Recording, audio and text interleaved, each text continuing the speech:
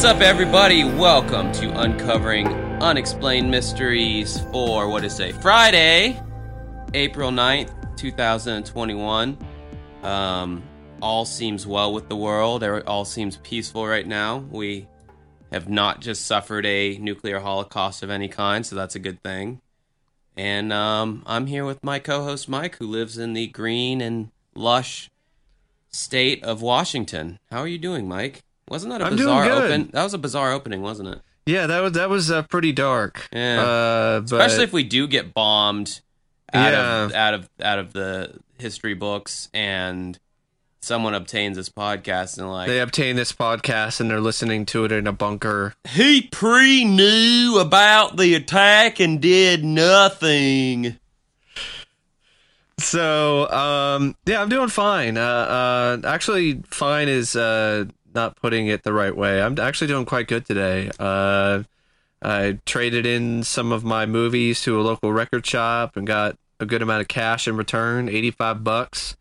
And then I got a couple titles that I've been looking for cheap at a local thrift store, and got a haircut, and yeah, so things are pretty good. I would say the most drama I've dealt with this week is something that happened at work. Apparently, some guest went online or went to a manager and filed a complaint.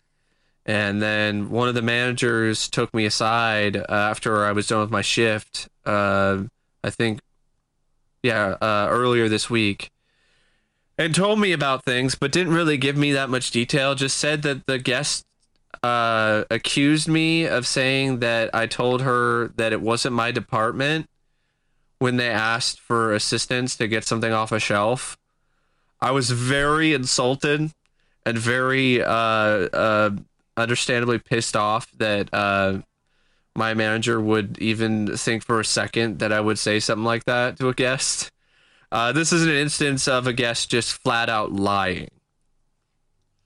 I never said it's not my department. Did you even encounter this person?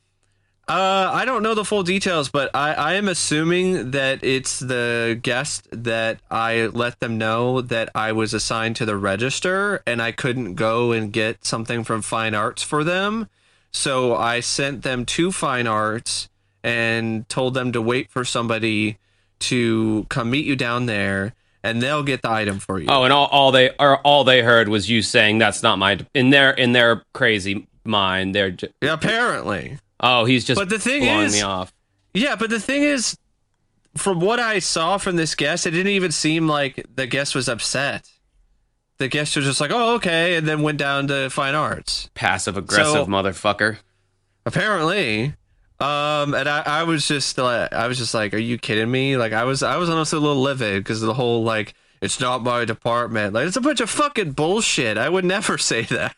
Like, who says that shit? Who works at customer service? Oh, I know. Like, that's... Honestly, though, like, I've been treated so poorly at some stores that I just think to myself, like, man, if I acted this way, I would get, like, my ass kicked, like, physically. Yeah. Like, if I had the attitude that some of these people at the registers or, like, on the floor have sometimes, I'm like, dude, I could never get away with that. Yeah, well, also, at the end, I don't have really that much of an attitude. Maybe it might come across that way because of my personality, or I might be tired or going through something, but... honestly, that's not the kind of person I am, and at the same time, I would never say it's not my department. That's like one of the main things you're not supposed to do as someone who's working in customer service. And it also pushes one of my major buttons, people making assumptions about me that are complete bullshit. So that's the other thing that stuck with me that day, because I'm like, who the fuck do you think you are to try to lie and make up that kind of shit and say that I said something like that when I was just doing my job? What do you expect me to do? Drop my post at the register and go get your item in Fine Arts and leave the registers completely empty and having no one there to help guests check out items? I think it's funny that... You think you're that special? I think it's funny that a chain corporate retail store has a section called fine arts, like you're in some boutique like art dealership all of a sudden. It's like, no, you're at a Michael's craft store. Well, I mean, we do have some fine art supplies, so like what is a fine art supply? What would be? It's like paints, paints, pastels, brushes. I mean, technically Walmart would have a fine art supply then, because they have that. Yeah, but not necessarily the same kind of quality in terms of we sell more fancier brand names as well as our own brand. I just had a brilliant idea. I just thought that was just dumb. Having people. That was like the first time. That was the first time that I've had a complaint like that, and I spoke to my new manager about it over the phone, and she seemed to act like it really wasn't that big of a deal, because even she was like, "Yeah, sometimes people just assume and make stuff up that isn't even really how it is. As long as you did what you were told to do and trained to do, I don't really see a problem." Yeah, I mean, she was just like, just had to have the other manager tell you about it and have a little talk, because that's just how it is. It's procedure. Right. I wasn't even written up or anything, because I didn't even sign a piece of paper. I think I got formally written up like twice at CVS. One time was for getting on the intercom when I thought everyone was out of the store, and I said, forget the person's name. I think it was Neil. I was like, "Neil, can you please come to the front of the store, please?" And said it, Yeah. And John, the pharmacist, heard me say it, and he complained to our store manager, Felipe, and I got written up for that. And I don't know why. But Felipe lied, and as to not throw John under the bus, and he said a customer heard it, and I know for a fact because there's no customers in the store, so I know John, the pharmacist, ratted me out. And if there's no customers in the store, like, what is even the point of anyone? John, well, because Neil, you out? I think John thought it was the other cashier who he didn't like, and so I think he was trying to get him in trouble. If he had known, since I was doing an Indian accent, it was harder to tell like who said it. But I think if he knew it was me, then. But nowadays, I think you would get written up. Period. No matter what. Yeah, it would be considered like racist or something, probably. Yeah. Like, even though it's just like an accent that I think is fun to do, I'm not trying to like be offensive towards Indian people or anything. But I mean, that's like doing a British accent. I mean, is that racist? I mean, it's just cancel culture is just getting out of fucking hand, man. But that's a different story that we won't get into because I'm learning. Mike is teaching me the ways of censorship. Got him on a leash, and every time I think he's going in that direction, I just pull it back. Mike, why'd you have to make this sexual? So I was at my you're talking about drama you experienced this week. Some of my only drama happened at my Monday gig while I was hosting karaoke. This guy comes up and he's got on like these kind of saggy cargo shorts, flip-flops, and this like douchey looking button down, like almost white denim jacket, and they're unbuttoned, and the guy's in pretty good shape, I'll give that to him.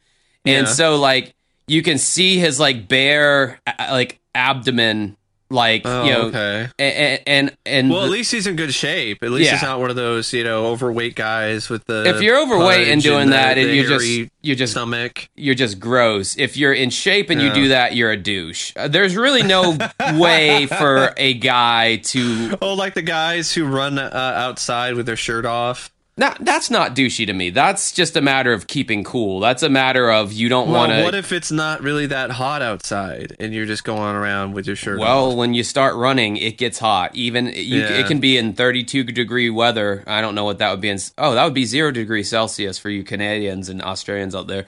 Even if you're running in that weather, if you run long enough, you will get hot. I mean, your body is, firing up. But anyway... the coup de grace of this man's appearance, there's two aspects. The first one was, those monks, how monks have their haircut? It's like basically a bowl cut around their entire head. Yeah. He had that, but on the top of his head, he had one really long dreadlock that like went down to his ass. And it wasn't like a braid. It was like a Rastafarian style dreadlock where it's just this clumps of hair forming this one long hair strand. So he's got this monk haircut with this long singular dreadlock coming out of his head. And of course he's wearing sunglasses. I don't know what scene this guy is a part of.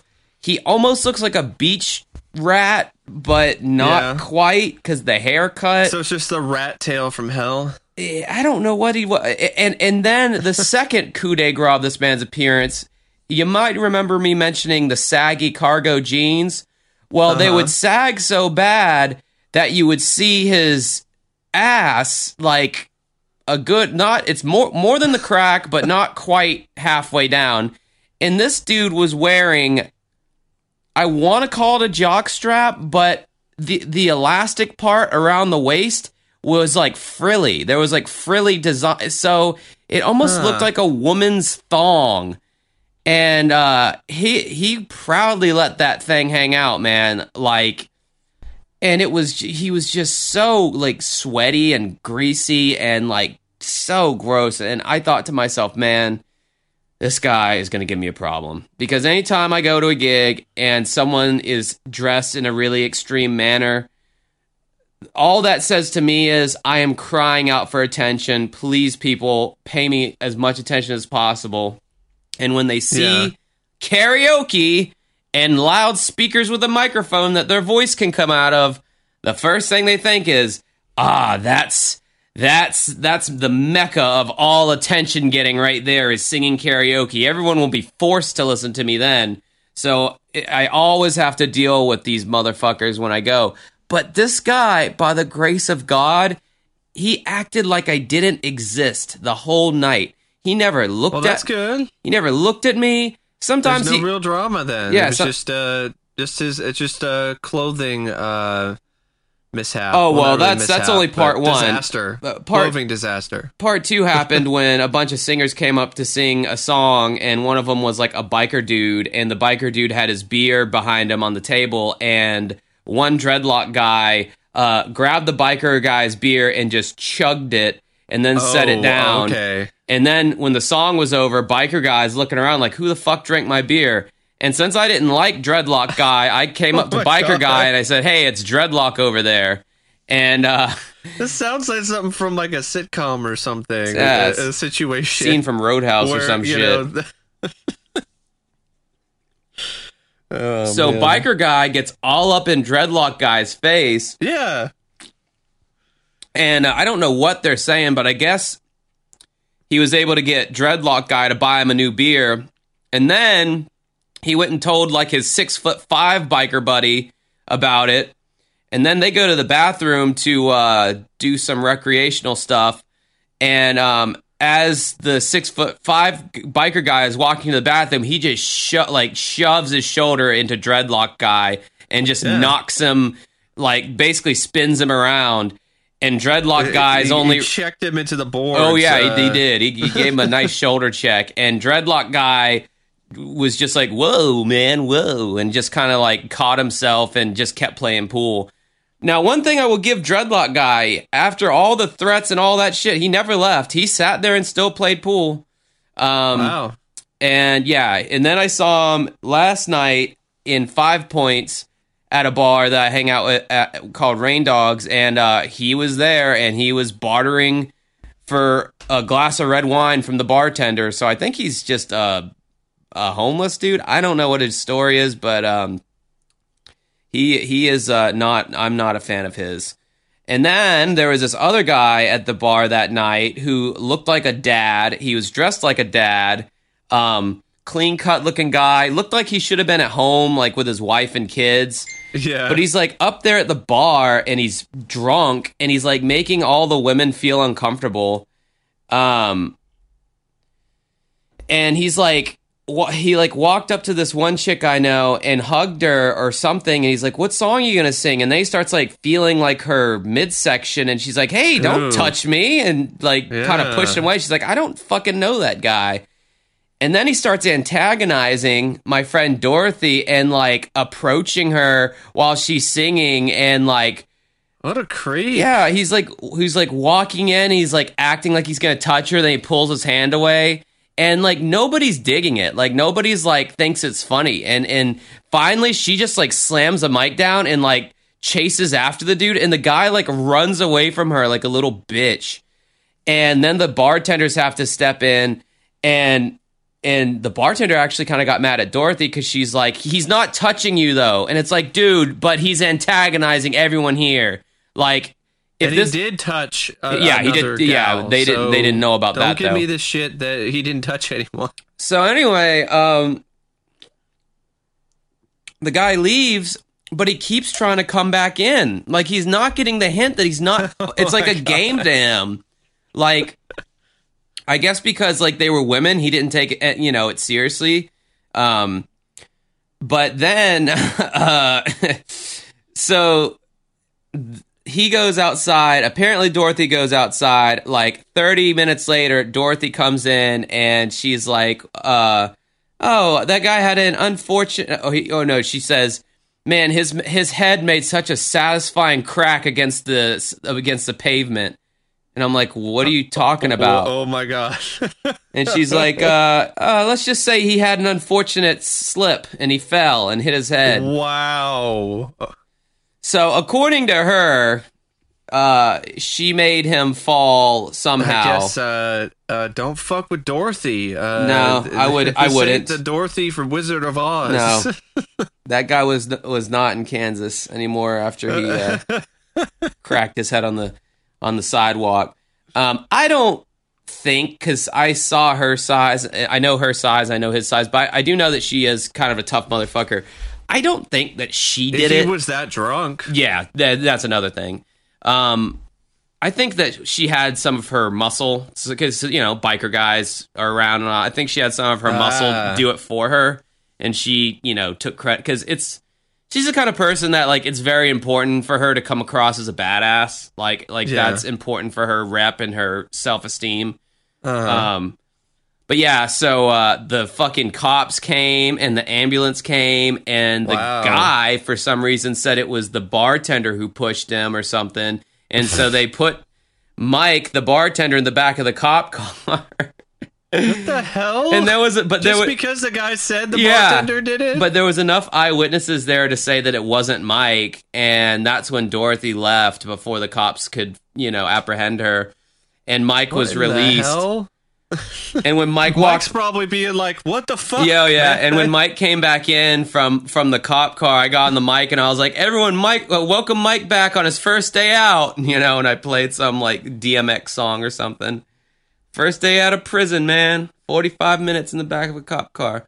Oh, rest in peace, DMX. By the way, exactly, Jesus Christ, it's fucking depressing. It's really tragic.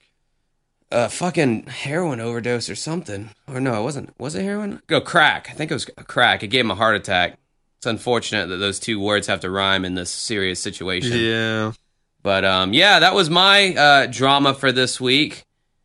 Not as tasty as me getting, like, punched in the jaw and choked by a man with a... Not as tasty as that. Not as tasty as that, but... any week that I go through that I don't get punched in the face, I'm typically thankful, for that, so. Yeah. Anyway, this is a podcast about unsolved mysteries. I was able to uncover some fucking hidden gems, so I don't want to give up hope on the original Unsolved Mysteries, because there are just so many fucking segments that I've started watching them. They just fall through the cracks. Yeah, they do. They fall through the cracks. It's like I've watched it. I know I've watched it, but for some, laziness or whatever, I just don't write it down on my phone. Hey, just remember the name of these people, and I started doing that lately. If you don't write the name down, you're never going to remember it. You're going to figure it out. No, yeah, exactly. So that's what I'm doing now. I'm rewatching the old, But sometimes, though, you can. Like, you can look up Unsolved Mysteries case with guy who works for the military and goes missing, you know. But for a lot of these cases, even I just completely forget until I rewatch it. I'm like, oh yeah, I mean, I remember this was when this and this and this happened, but then I forget about it. But anyway, the two kids. I know for a fact Justin Bergwinkle. I think that's one that I considered, but then I completely forgot about it. So that one's on me. Yeah. So thanks for remembering and watching it, and then being like, oh, that sounds like a good one. Speaking of Justin Bullwinkle, we can cover him first. Okay.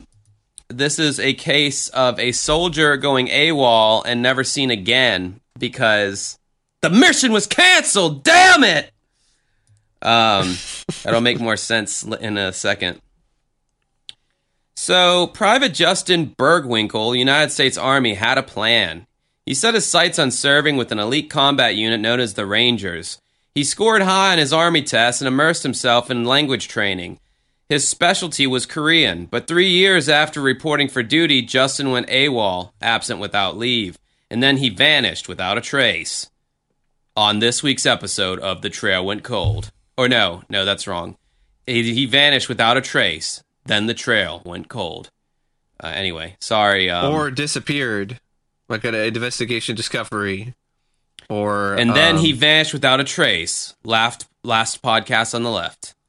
I think there is one called Disappeared, right? Yeah, it's just there is. simply called Disappeared. And there's another one. I thought there was another one called Vanished. I wouldn't be surprised. There's one and called then Vanished, he vanished without a Disappeared. trace. Perhaps it's you. All right, that's enough of me name dropping other podcasts that are probably more successful than by now. I don't know why you were doing that, but okay. Well, I just felt like when I first read it, he vanished without a trace. I felt like, and then the trail went cold. I just felt like that would have fit there. Anyway, 3 months after Justin disappeared, his car was found gathering dust in the parking lot of a motel. His car keys were locked inside, along with his wallet, credit cards, and military ID. To this day, no one knows what happened to Justin Bergwinkle. However, the person who was closest to him at the time, his girlfriend, Iolanda Antunes, had noticed an extreme change in Justin's behavior during the weeks prior to his disappearance.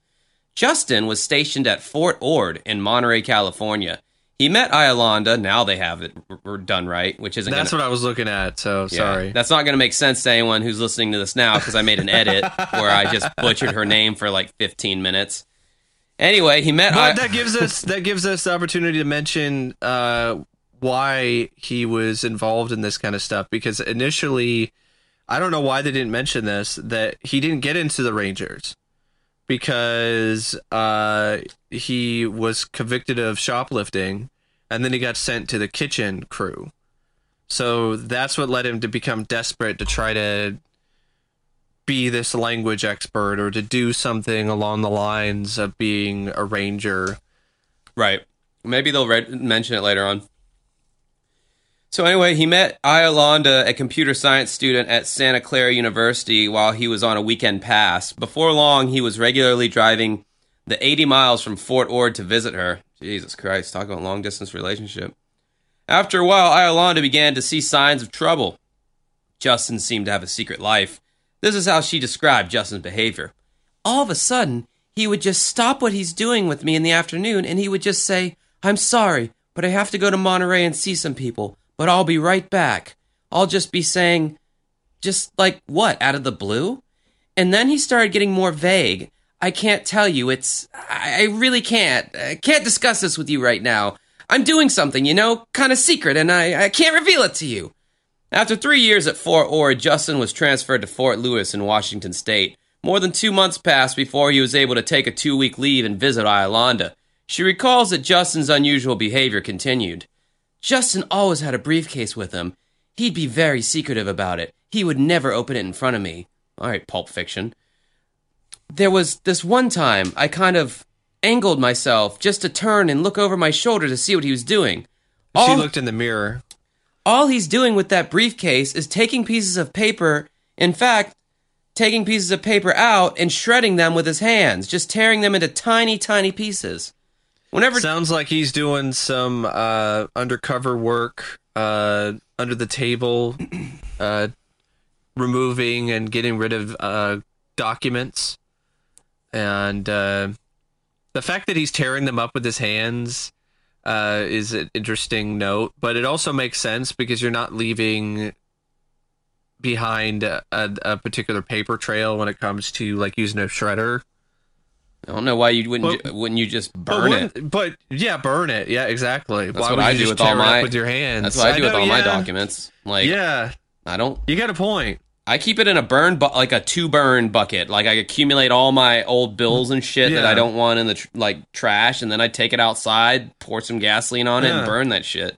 Why would the government need, or some other organization need some guy to just tear documents up into tiny pieces? Well, clearly this probably wasn't some government-sanctioned operation, if there was in fact an operation. Yeah, but why would it be, tearing them up? It's like, weird. It's weird. And I mean, again, Yeah. wouldn't a paper shredder suffice? I mean, they have paper shredders out now that aren't like the ones you see in the 80s where it just shreds it into long slivers. I mean, well, I think this isn't now. So this is from probably around that time. So maybe that's why, because it just shreds it into little slivers, and that's not enough. Did you know that there's like a area of the government that will do things like find shredded documents and piece every little bit back together to the form? Yeah.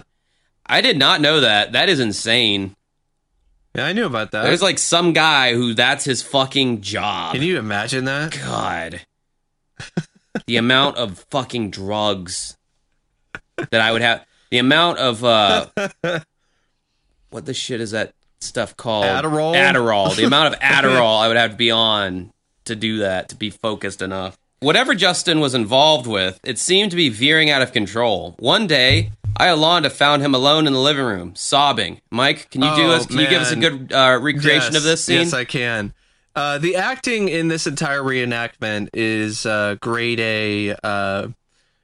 Not necessarily. I don't know if it's underacting or overacting. It's just bad acting. So grade A, bad acting, and this scene in particular is really choice, primo, a prime cut of bad acting.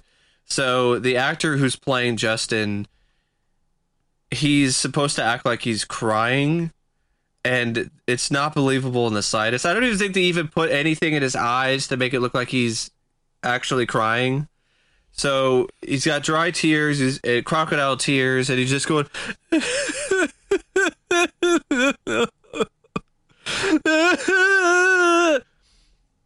and then Iolanda comes in and she asks him what's going on, and then in a split second he's like, I'm okay. Like, it's just, there was no transition. It was not a believable transition at all from crying and sobbing to like being fine. It was just completely unbelievable. It was just like, oh, okay. All right. Oh, no, I'm fine. That's cool. You want to get something to eat? I'm kind of hungry. It's like, yeah, not... But yeah, anyway. Not authentic. Later... the bad acting continues. Later, there was a strange... Oh, yeah, this. Later, there was a strange phone call. Iolanda says that she answered only to hear a stranger's voice say, "The mission's off." Now it says Lolanda. Okay, so she's Lolanda now. Get your shit straight, Unsolved.com. You're supposed to be a fucking professional website. So Lolanda asked the caller to explain what he meant, and he goes, "Just tell him the mission's off," the voice said. According to, now it goes back to Iolanda. I'm just going by what they say. So now she's back to Iolanda. According to Iolanda, when she told Justin about the call, he reacted badly, storming through the apartment shouting, "Damn it! Damn it!" When that's too good. Like, his was more like, "Damn it! Damn it!" Yeah, damn it! Yeah, that's more. Damn it! More accurate. When Iolanda asked Justin who he was involved with, he simply told her, "You don't want to know. Damn it! He said the mission's off. Damn it!" At the end of his visit, Justin returned to Fort Lewis. Soon after, he bought 2 handguns and more than 100 rounds of ammunition. Then he failed to show up at Fort Lewis and was reported as AWOL. But Justin didn't make an effort to hide. He showed up at Yolanda's apartment. She insisted that Justin call his parents, and they urged him to contact the base. Justin did call the base and said that he would return, but Justin didn't return to Fort Lewis. Instead, he remained at Yolanda's and resumed his secretive trips to Fort Ord. When Yolanda pressed Justin for an explanation, he referred her to White Sands, a suspense film about the intrigue-filled world of international arms smuggling. But Justin wouldn't confide anything more about his activities. He also said the same to his parents. Have you ever seen this movie, Mike? I actually haven't seen it yet. I know it has Mickey Rourke, I think, and James Woods. I know James Woods is in it. I might be wrong about Mickey Rourke. So then it's from the 90s. Then one day he left Yolanda's apartment and never returned. No one heard anything about Justin for 3 months. Then his car was found in the parking lot of an isolated beachfront motel near Fort Ord. Justin's name did not appear in the motel register. His handguns were nowhere to be found, but surprisingly his briefcase, which was seldom let out of his sight, had been stashed in the trunk. Inside was his wallet, and tucked in the wallet was his standard-issue military dog tags. Based on what Justin had once said to her, Yolanda saw the dog tags as a bad sign. "We were driving down one time in his car, and Justin had his dog tags, and he said, 'Do you know what they're for?' I kind of had an idea, but I just said, 'No, what are they for?' And he says, 'Well, when a soldier dies, they put it in his teeth so you can identify him. If you ever see these, you know that means I'm dead.'" Is Justin Bullwinkle? Is Justin Bullwinkle dead? Swallowed up by a shadowy role in a gun-running operation, or did he simply run away and cover his disappearance with a twisted fantasy plucked from a Hollywood movie? Yeah, some people have theories that he was just going through a mental breakdown or something and just made up a lot of this stuff. But I don't know about that. I do think that he might be a little unbalanced from what I've been seeing and what's been provided to me in terms of his background and the evidence here.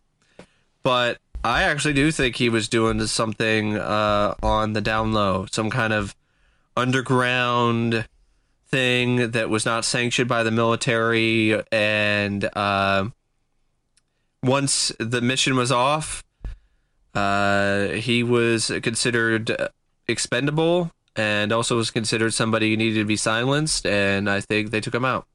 Now, it could be connected to the military. It could actually be a unsanctioned military operation. Like, you could have people who are part of the military, but they're doing this really shady stuff, and he got really deep into it, and that's why he was crying, because he was figuring out the truth of things and how deep down he was in this hole, and he realized at that point that he was screwed. I mean, you know, we have precedents for this, even on the show Unsolved Mysteries. The whole Danny Casolaro case revolved around this company, Intech, that sold this technology to the government that helped profile, or it was a database for criminals. And the government basically took Intech's property and sold it to the Canadian government and other places, and they took the money from that and funded, you know, this secret war in some South American country. And it was extremely illegal, and the Department of Justice did an inquiry into it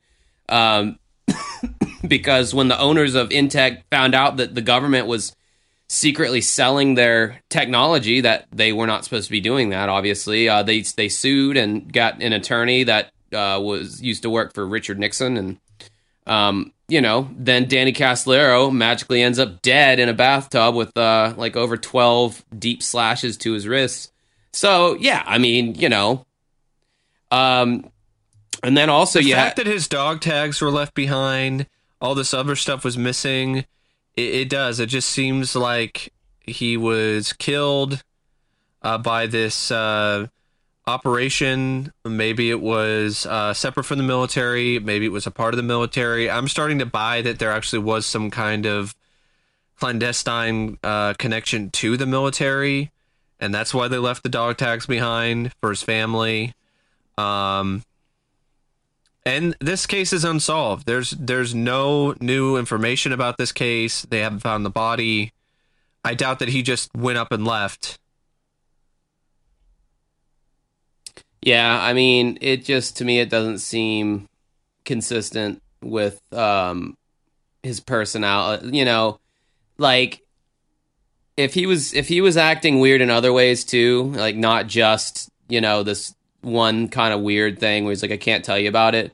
Because from all accounts, he's, you know, the girlfriend seemed like she really enjoyed his company when he wasn't being all secretive, you know. So it's not like he was showing other signs and other aspects of his life that he was unstable, you know. So clearly he was involved in something that was troubling him, you know. And I know a lot of people are saying that he was probably just mentally ill, and I don't really... No, I don't know. I don't think so. Yeah. If that's the case, then you, like I said, I feel like you would have seen it. You know, his personality would have been different when he wasn't working on the mission. You know, he would have been a dick, or he would have been weird. You know, when that wasn't being talked about or that wasn't getting brought up. But for all intents and purposes, you know, they had pretty normal times together. Until he would get these random phone calls. And the phone call definitely happened. Yeah, that's the thing for me. It's the phone call that really does it for me. Like, if there was no phone call and he's just, you know, tearing up papers and doing you whatever. Have a third party witness to these events. You had the girlfriend who got the phone call. So, you know, that really lends it a lot of credence to me. I like the theory by Wackadoodle in the comment section on unsolved.com. I believe space aliens abducted him. This could be the only explanation that makes any sense. They needed a cook on their space journey back to the planet Verticulum in deep space. Maybe because they got tired of eating the same old stuff and wanted to change. Oh my god. And someone was like, yeah, that's probably exactly what happened. It was mysterious. Hell yeah. I mean, it's a very specific scenario, but yay, you know, stranger things have happened. You know what, this person knows... I mean, they're going to make an Ancient Aliens movie. They're working on it. Jesus I just Christ. read that Hollywood is seriously... This is not an April Fool's Day joke either. That they are actually working on an Ancient Aliens screenplay. I was going through my external hard drive the other day, deleting shit because I needed to free up space, and I found that I still had like all the seasons of Ancient Aliens. Oh my god! And I'm like, why the fuck do I still have this shit? That's a lot of hard drive space. Yeah, so I was like, let me delete this with the quickness. Like, fuck that. Like I said, the first episode of Ancient Aliens was fine, but then pretty much every episode after that is batshit insane. Bunch of crackpots and their theories. Fucking Kurt Von Daniken and his Chariots of the Gods basically inspired that whole show. Yep, for sure. Now, I don't have anything else to say about Justin Bergwinkle. I think that's what his last name is, except I definitely think he's dead. And his flying squirrel companion, Rocky, too. Boris and Natasha finally got him. Boris. Yep, that's what happened. Boris and Natasha did away with him. Now, the next case is the case of John and Linda Sohus. Now, this one has everything. You've got bodies in a backyard. You've got strange postcards sent to family members. You've got government jobs that seem like they're going awry. And you also have cats. So you have that as well. And an evil German that could be a Bond villain. For sure, absolutely. So in May of 1994, while digging a swimming pool in San Marino, California, workmen made a grim discovery. 3 plastic bags and a fiberglass box full of dismembered sections of a human skeleton. According to Detective Ronnie Lancaster of the Los Angeles Sheriff's Department, the bones may belong to 2 former residents. We didn't really know who this person was, and we were later told by uninformed officers from San Marino that in 1985, the people that lived in that house had reported 2 people missing. It's a good cop voice, Mike. The 2 missing persons were John Sohus and his wife, Linda, who had once lived in the house with John's mother. Their sudden disappearance 10 years earlier had mystified everyone who knew them. Now it appeared that either John or Linda, or both, may have been killed and buried in their own backyard. That's so crazy. And oddly, or maybe not oddly enough, this is like the third case we've talked about where people end up in their backyard buried. Yeah. And it's been like a long time, too. And someone just comes across it. So, according to their friends, John and Linda felt trapped in living with John's mother and looked forward to escaping to a place of their own. Speaking of John and Linda, they show their wedding photo, and oh my god, especially the photo of Linda. You're a little obsessed with that wedding photo, Mike. You posted it in our group and everything. I posted on the group because I thought it was a fun sneak peek. If you want to join the group, by the way, go to Facebook and go to the search bar and type in Uncovering Unexplained Mysteries. That is Uncovering Unexplained Mysteries, and you can join our group and see what we're talking about. Anyway, the wedding picture. Yeah, Linda does not look very flattering in it, but Katie brought up a very interesting point. She's like, man, I would have hated to have lived in a time before digital cameras where, you're waiting to get your pictures back and like that's what you get. Because, I mean, I remember when the first digital camera came out and you could see the picture as soon as you took it. Like, that was so fucking cool. Because the amount of times I like because then you could be like, all right, I'm going to delete that. Yeah, there's been so many times that like I've taken like a shit picture on a disposable camera and I'm like, damn it, I don't want to pay for that.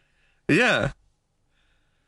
But that had to be disappointing, getting those photos back, and then you're like, oh, really? Okay, well, it's expensive, and I don't. It might have just been a bad angle or something like that. No, she's in like mid facial expression, I think, is the problem. Yeah, it looks like they just caught her by accident.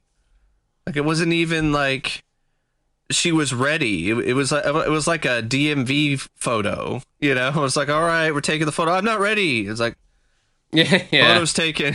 Did you know at the DMV, if you don't like your picture, you can actually ask them to take another one? Yeah, I know that, but it's one of those. It's not really an urban legend, but it's just one of those sayings that a lot of people, one of those things that a lot of people think is true. That like once it's taken, that's it. You're stuck with that bad driver's license photo. I need to get a new picture taken because I was like 24. I was almost 10 years ago when I had mine done, and I look like a baby. And now I have like blue hair and it's long. And they'd be like, I don't recognize this. I went in there and I had like my driver's license. It's like some chick, like my girlfriend at the time, gave me a hickey on my chin, and you can kind of see it in the picture. Oh no! It's like fucking. I haven't talked to that chick in like 7 years, and it's like I'd like to get a new picture, but I'm not going to put any effort into it. I need to renew my ID. I need to do that. So true. Anyway, they were not happy with living with John's mother, and they looked forward to a place of their own. John held several part-time computer programming jobs. Sue Bermudez Kaufman, a friend of Linda, said that Linda was beginning to find success as an artist. Linda was happy with her life, and John approved of everything she had to do and say. And I thought this is great for her because she's never had a supportive man in her life. Now in their late 20s, it appeared the young couple had finally gotten the break they'd been hoping for.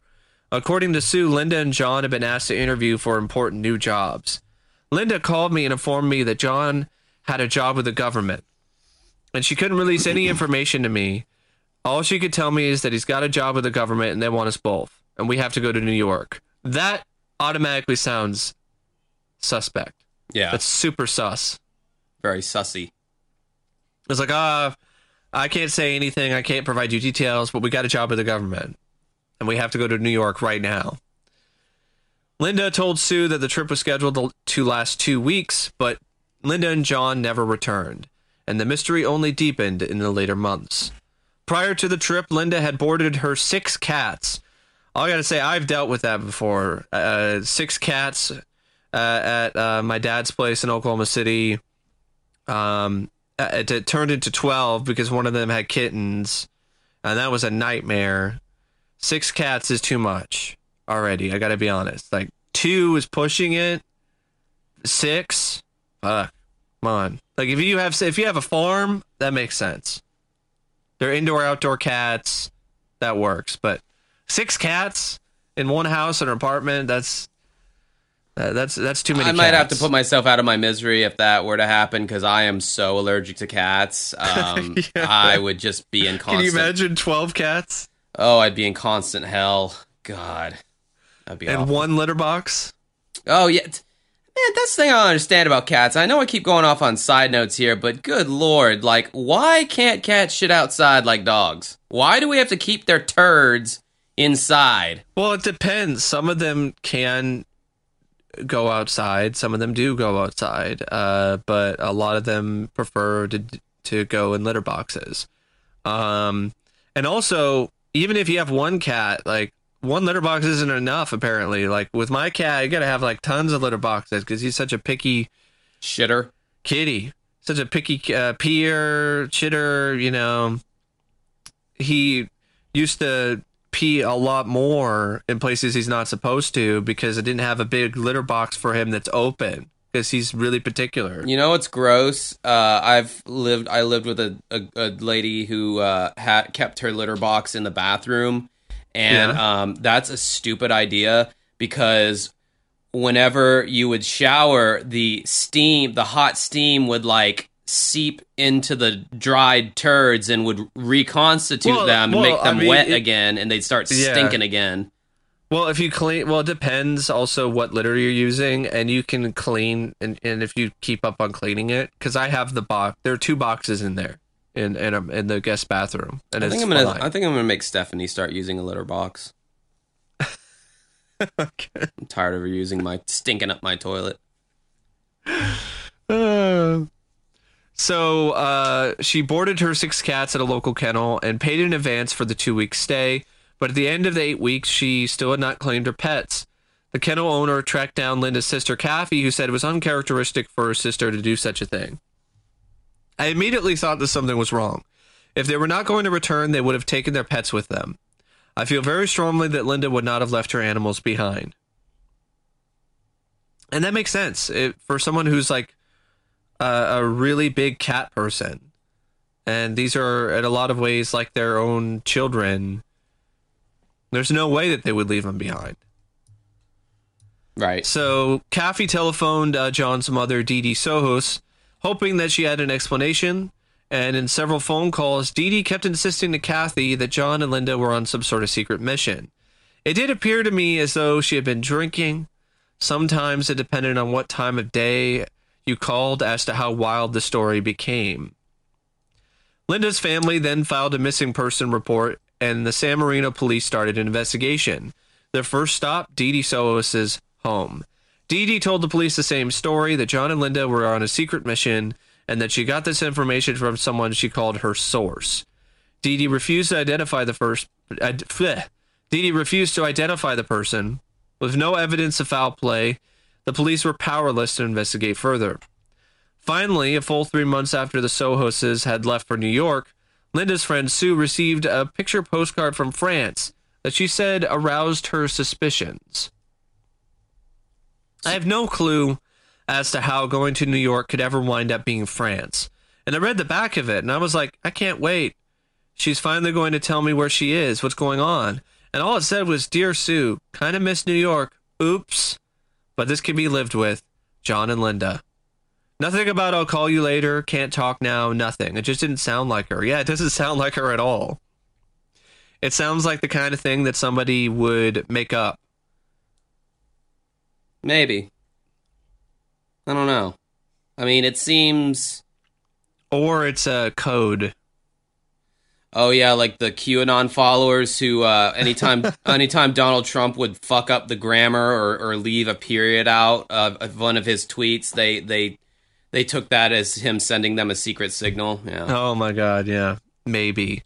But this is definitely pretty suspicious to me as well.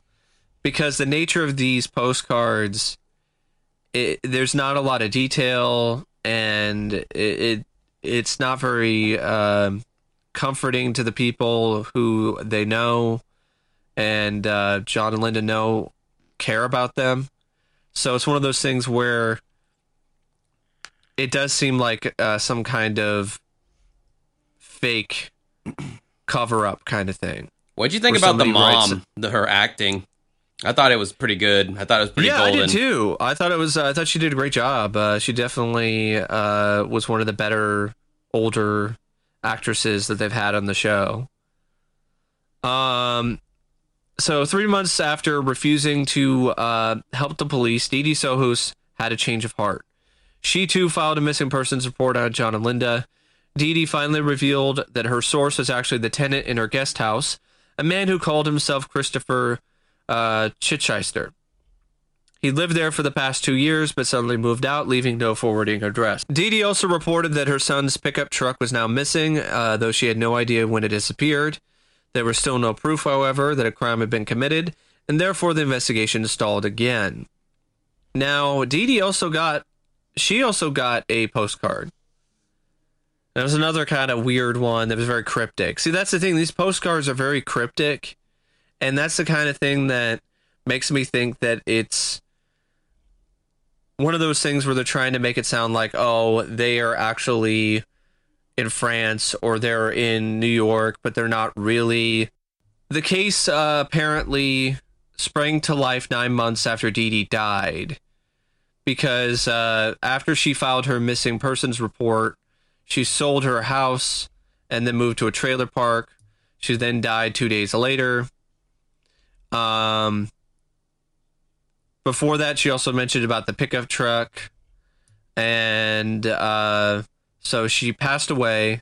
And then the truck actually turned up 3,000 miles away in Greenwich, Connecticut. A man calling himself Christopher Crowe, yeah, really clever there, dude, like trying to be the director, okay, had tried to sell the pickup of the son of a local minister without the title papers. Rather than buy the truck, the minister's son reported it to the police. Sergeant Daniel Allen of Greenwich, Connecticut Police Department did some digging. The Reverend's son decided not to purchase the vehicle based on the fact that there was an outstanding lien on the truck. My continued investigation into attempting to locate Mr. Chichester eventually ended in me discovering that Mr. Chichester and Mr. Crowe were the same individuals. Ooh. The photo that they show of Christian, it looks like he's caught in mid-crime. Doesn't it? Yeah, it does. His like mouth is agape and his eyes are looking over like, oh, oh. Yeah, it's definitely one of those. It looks like he was caught doing something. Christian Gerhard Streiter. So apparently, he's a chameleon, or he's up to no good because he's multiple different people. Be it Crowe or Chichester, an ex-tenant seemed to be the one person who might be able to shed light on the Sohos' disappearance, but he then vanished. The investigation had stalled until the dismembered skeleton was discovered 5 years later. At that time, a forensic anthropologist examined the remains and determined that they fit the physical descriptions of John Sohos. A lack of dental records, however, prevented conclusive identification. Detective Ronnie Lancaster said he was mystified about how the bones might have been buried in the Sohos' backyard. Nothing about the bones themselves said there was murder. There were no bullet holes. But the fact that the bones were buried in 3 separate plastic bags and the head in a separate bag makes one think that there was murder involved. Detectives hoped to learn more using a chemical called luminol, which apparently is incredibly toxic. Yeah, that's not mentioned. I didn't know that. Any of these other shows that talk about luminol, they then sprayed it with luminol, but apparently it's like really toxic. Yeah, like you have to wear like a safety, like a hazmat suit when you're like, you know, dispensing it. I didn't know that. I thought it was fairly, you know, safe-ish. Yeah, apparently not. So it emits a distinctive glow when it comes in contact with blood. Luminol was applied to the cement floors in the guest house on the former Sohos property. Within moments, it would become apparent if there was evidence of murder. There was. The telltale glow was unmistakable. Detective Robert Carr of the Los Angeles County Sheriff's Department administered the test. Although luminol could detect chemicals and other compounds, this was not just a trace element situation. There was a copious amount of something put on that floor. In our opinion, that was blood. But whose blood? Was John Sohos murdered in the guest house and then buried in the backyard? If so, what happened to Linda? Officially, both John and Linda Sohos are still missing. And there actually is an update to this case, though. Even though it says it's unresolved, but there's definitely a juicy update here.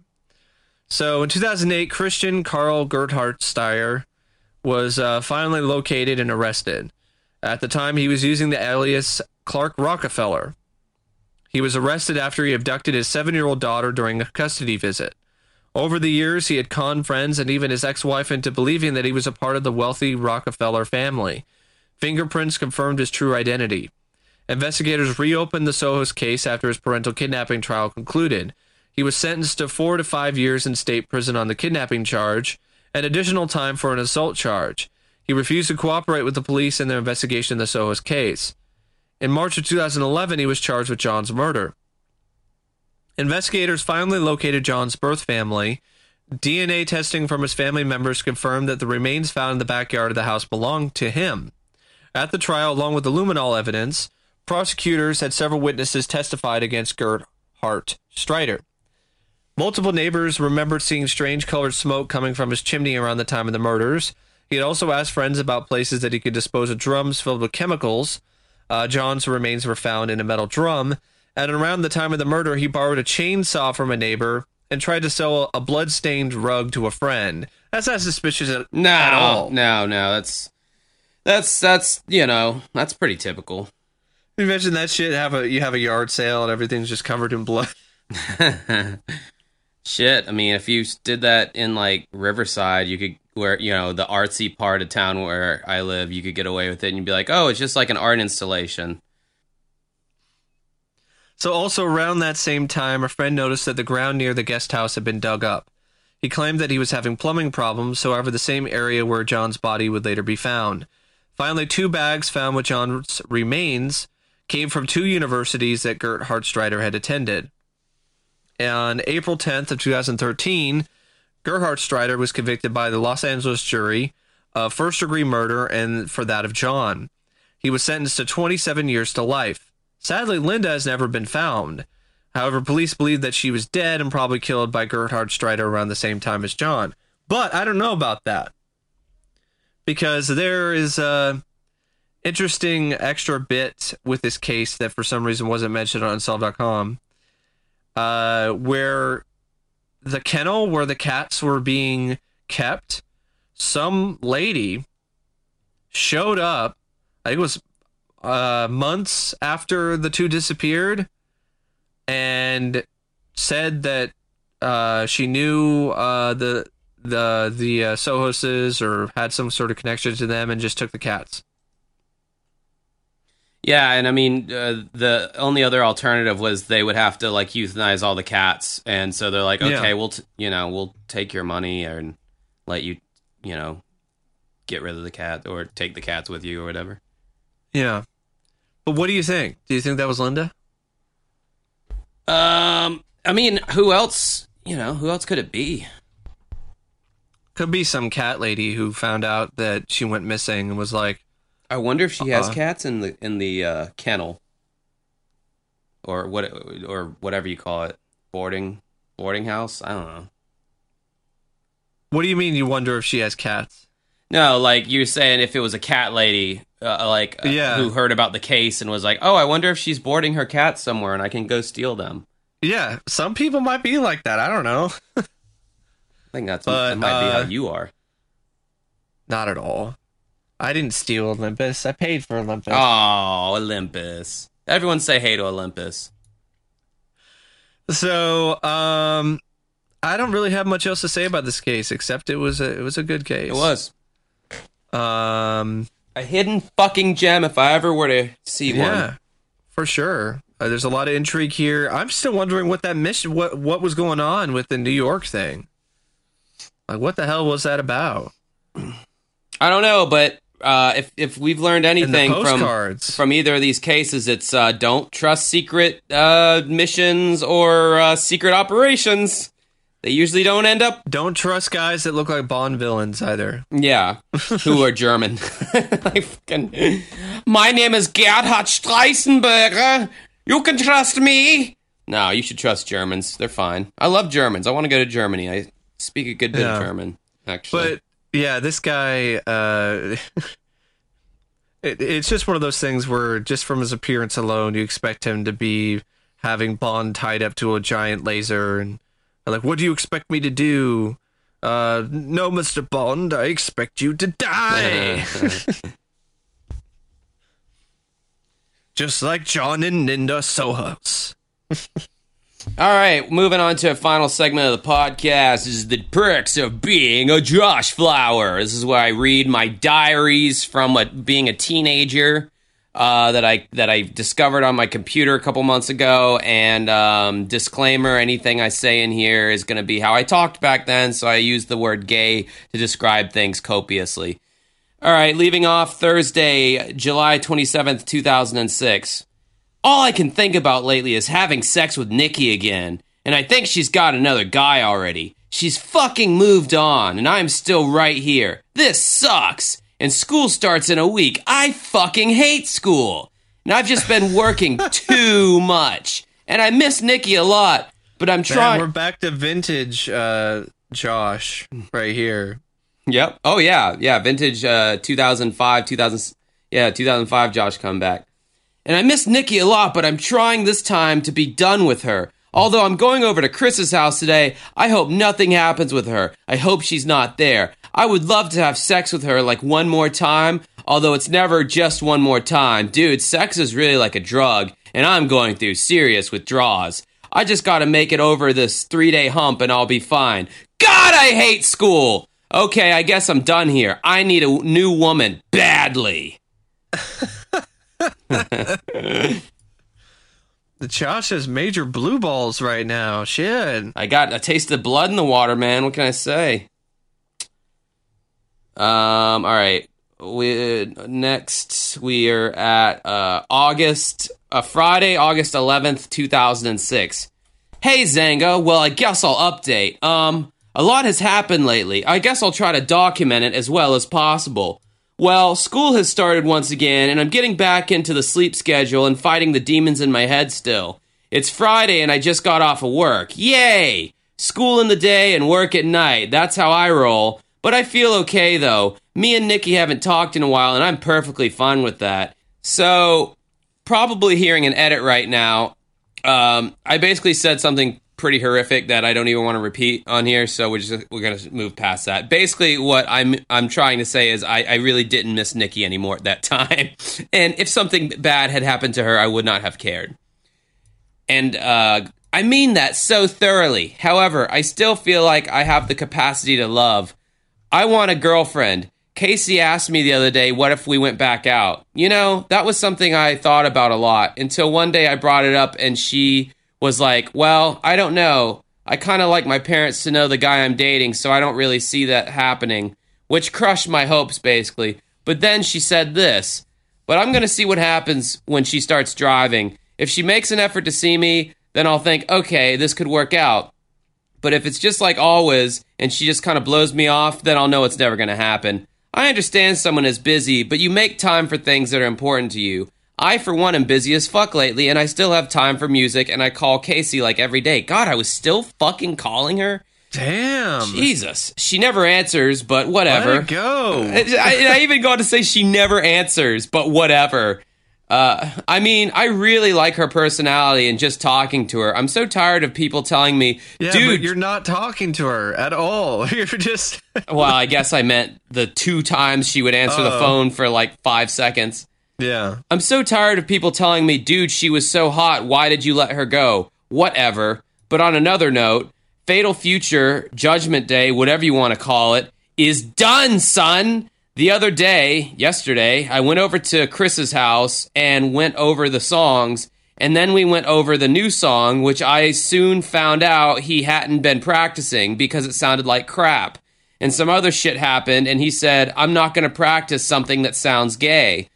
Could someone tell me what that even means? Okay, dickhead, you don't play a song just so the guitar can be the only instrument, and it's just all about whatever he wants to do. It's not about what he wants to do, it's about the whole band, and how everyone as a whole forms the song. So yeah, that may not sound very exciting, but when added with the bass and drums, it kicks ass. So basically, I'm talking about like our writing process. Like, I think I was having him play like a basic guitar part, and then when I put my bass to it and I put drums behind it, the sum becomes greater than its parts. And Chris, I think back in the day, was just like, no, I just want to write these like, crazy busy guitar hooks that go all over the place. So anyway, I have that vision, and he's just a stupid mallcore wannabe metalhead who is never going to go anywhere because he isn't willing to practice anything. What's mallcore? Mallcore was like those kids who shopped, like they bought all their clothes at Hot Topic. They like dressed in black and would wear like Marilyn Manson shirts and hung out at the mall. Yeah. I was not familiar with that term. Yeah, at all, it's not really used much anymore, but it used to be used a lot back then. All he wants to do is play songs he thinks sounds cool, and shittily at that. He is a bad musician, and I made that band, hands down, so fuck him. I need a legit band anyway, and I am looking. So I guess... Yeah, sure, you made that. I love that. It's like, I made that band. That band was so crappy that anybody claiming to have made that band, that's like saying you took a dump. It's like you really didn't accomplish much, Yeah. So I guess that's all that needs to be said right now. I saved up to $600. I think I'm going to spend it on a stereo system for my truck, which I did end up doing that. Okay, so this is saying September 9th, 2006. I guess I'll read that then. I guess I'm going to update. My birthday went well, I guess. We went to Dave & Buster's. Brian, Steven, Chris, Paige, my brother, and his friends went. Only one of my actual friends went to my birthday. I don't care, it was sort of fun, but not inviting people to your party leaves you broke, because when I went to Josh's birthday a few days ago, he invited a lot of people and he got a shitload of money. It pisses me off, but yeah, I don't know lately. I just been feeling so bored with life. Like, man, I really wish I had a new place I could go or something. I've been sick lately too, but I went to Trinity's football game last night, and it was pretty stupid. Holy crap. In like the first time ever, like forever, I fit into size 38 pants. This is definitely a milestone in my weight loss goals, seeing as even a few months ago I was wearing size 40 pants. So you went from football game, it was stupid, and then size 30. What those two even connect? They don't, but that's how my mind worked back then, apparently. Not even a break in the paragraph. Nope, not just tangents, just wild tangents. A few months ago, I was wearing a size 40 pants, which is a few sizes more. I would have had to have gone to a specialty fat store if I had to get in, bigger than size 40. And me saying, yep, I don't know what that means. But yeah, anyway, I have been having dreams about Casey again. Man, that girl left an impression in my mind or something. God, with the Casey, even I'm getting bored with it. The first dream was me in her house and me trying to get approval and acceptance from her mother, but no matter how hard I tried, she hated me, and I was never allowed to see her again. And then last night's dream was me at someone's house, and her brother was there, and I was trying to get close to her, but she didn't want to, so she just walked away from me. But I don't know, man. I talked to Nikki the other night. She says she's going to stop drinking and smoking pot, but I say bullshit because I know her, and I know she's lying to herself when she says she's going to stop. She can't stop. She doesn't know how to stop, and all her stupid little self-destructive party buddies are all moving away, so she's left with almost no one. So she's been coming back to me. Psh, bitch. I've got real friends. I don't need your ass. And she was hinting at wanting to get back with me. She was all like, yeah, I'm not doing any of that party stuff anymore. And I said, yeah, well, your next boyfriend should be a good one, Yin.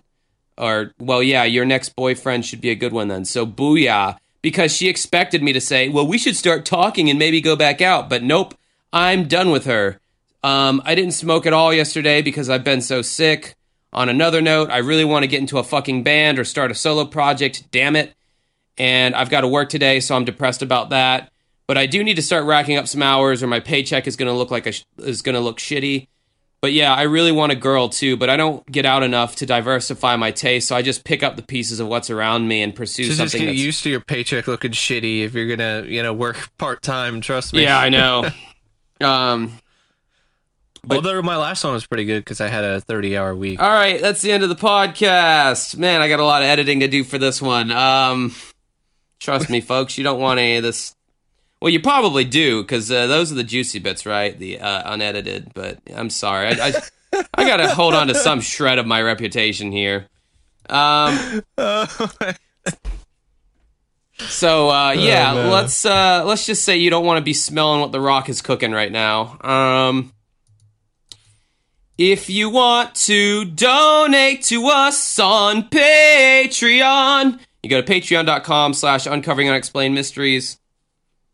That is YouTube or patreon.com/uncovering unexplained mysteries. And you'll get the podcast early and you can recommend cases for us to cover.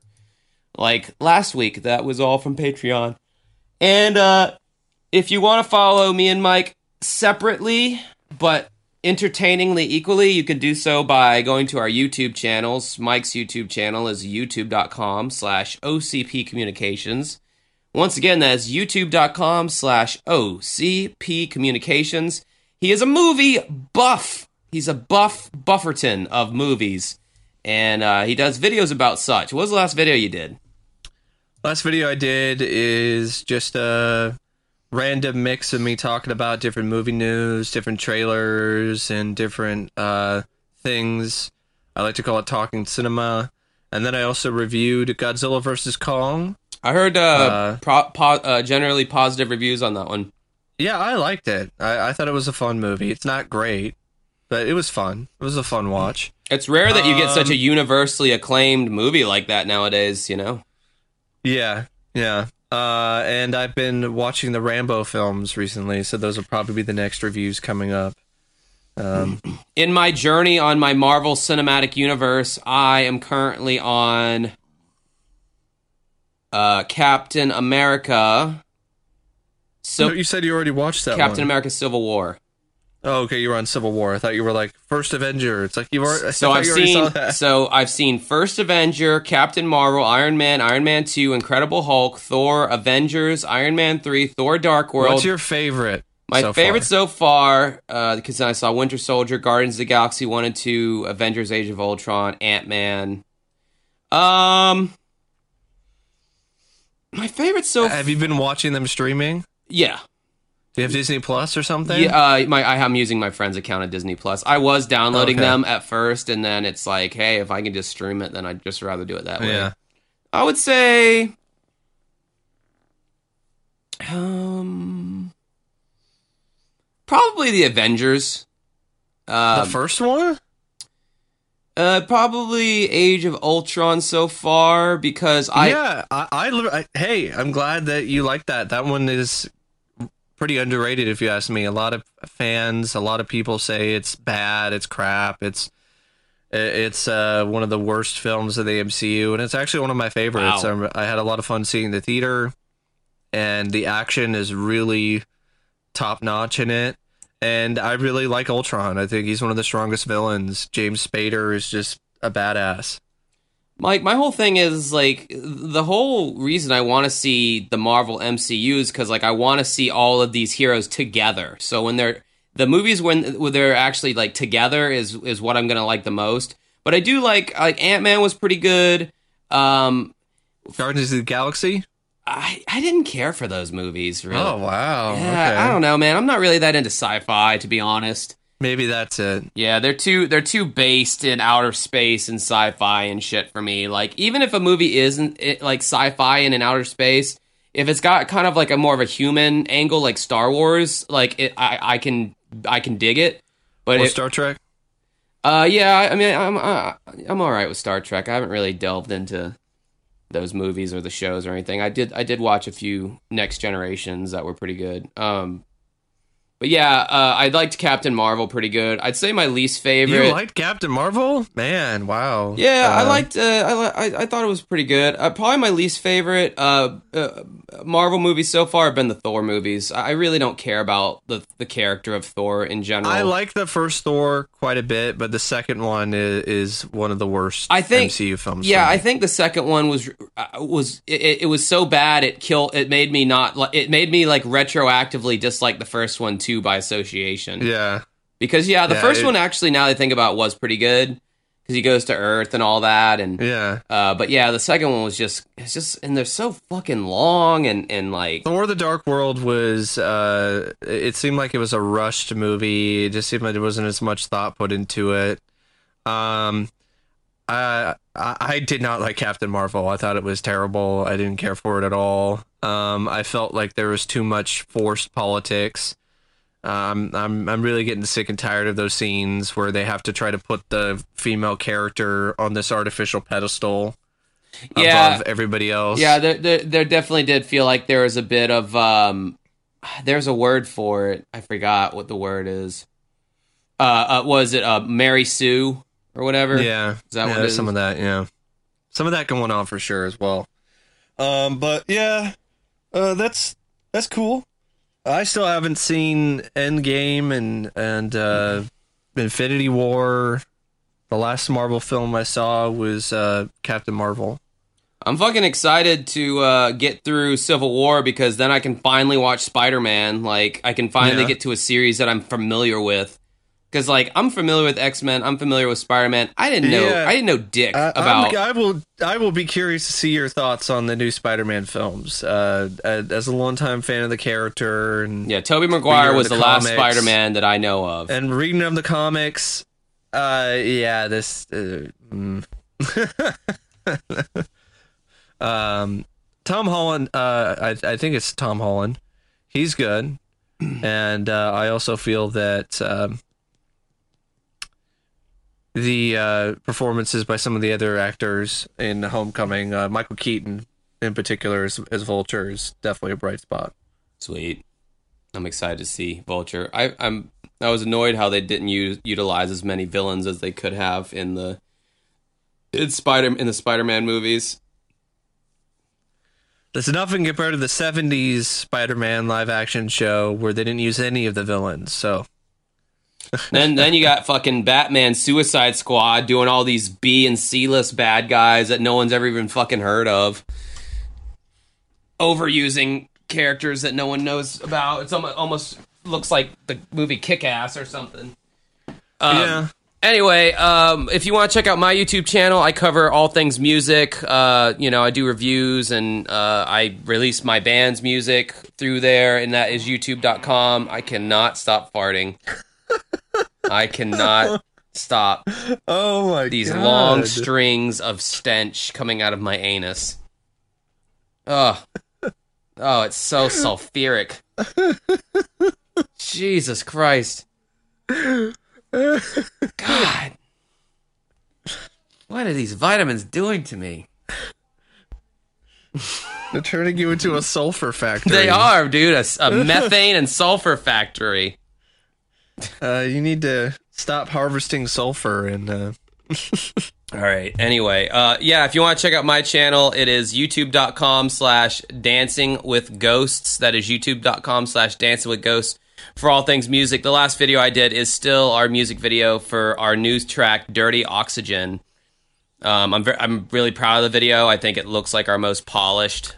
It sounds like Dirty Oxygen is probably what you're dealing with now. I'm dealing with a lot of dirty oxygen around me currently for reasons that you may or may not know of depending on how I edit this. But yeah, I think that's it. Have a good rest of your week, and I will talk to you guys next week. So go fuck yourselves. No, I'm just joking. Have a good night, everybody. Sweet dreams. Kiss on the lips. Mwah. See ya.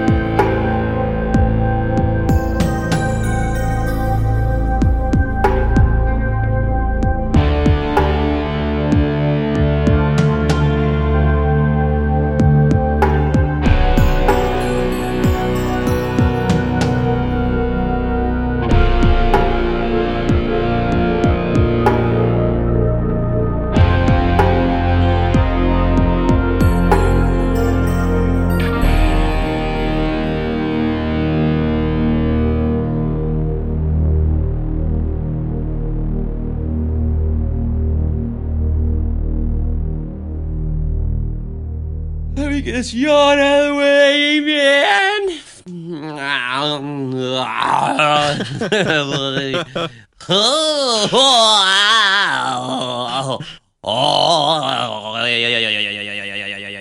Okay. Yeah. All right, I'm warmed up now. All right. It started out with Arnold, and then it turned into Krusty, and then I don't know what the fuck you were doing after that. Oh! All right. After 3 years at Fort Ord, Justin was transferred to Fort Lewis in We Washington. already said that. Fuck my ass with a red balloon. Fuck. Okay, yeah, and the pieces. With a red balloon. Jesus. How? I don't know, Mike. Find a way and make it happen. I'm sorry. I'm just having the image of just fuck my ass with a red balloon. Squeaky, and just one of squeaky, those... squeaky, squeaky, squeaky. Oh, man, what happens if it pops in there? That's your job to figure out.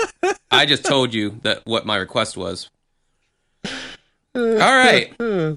Takes 42.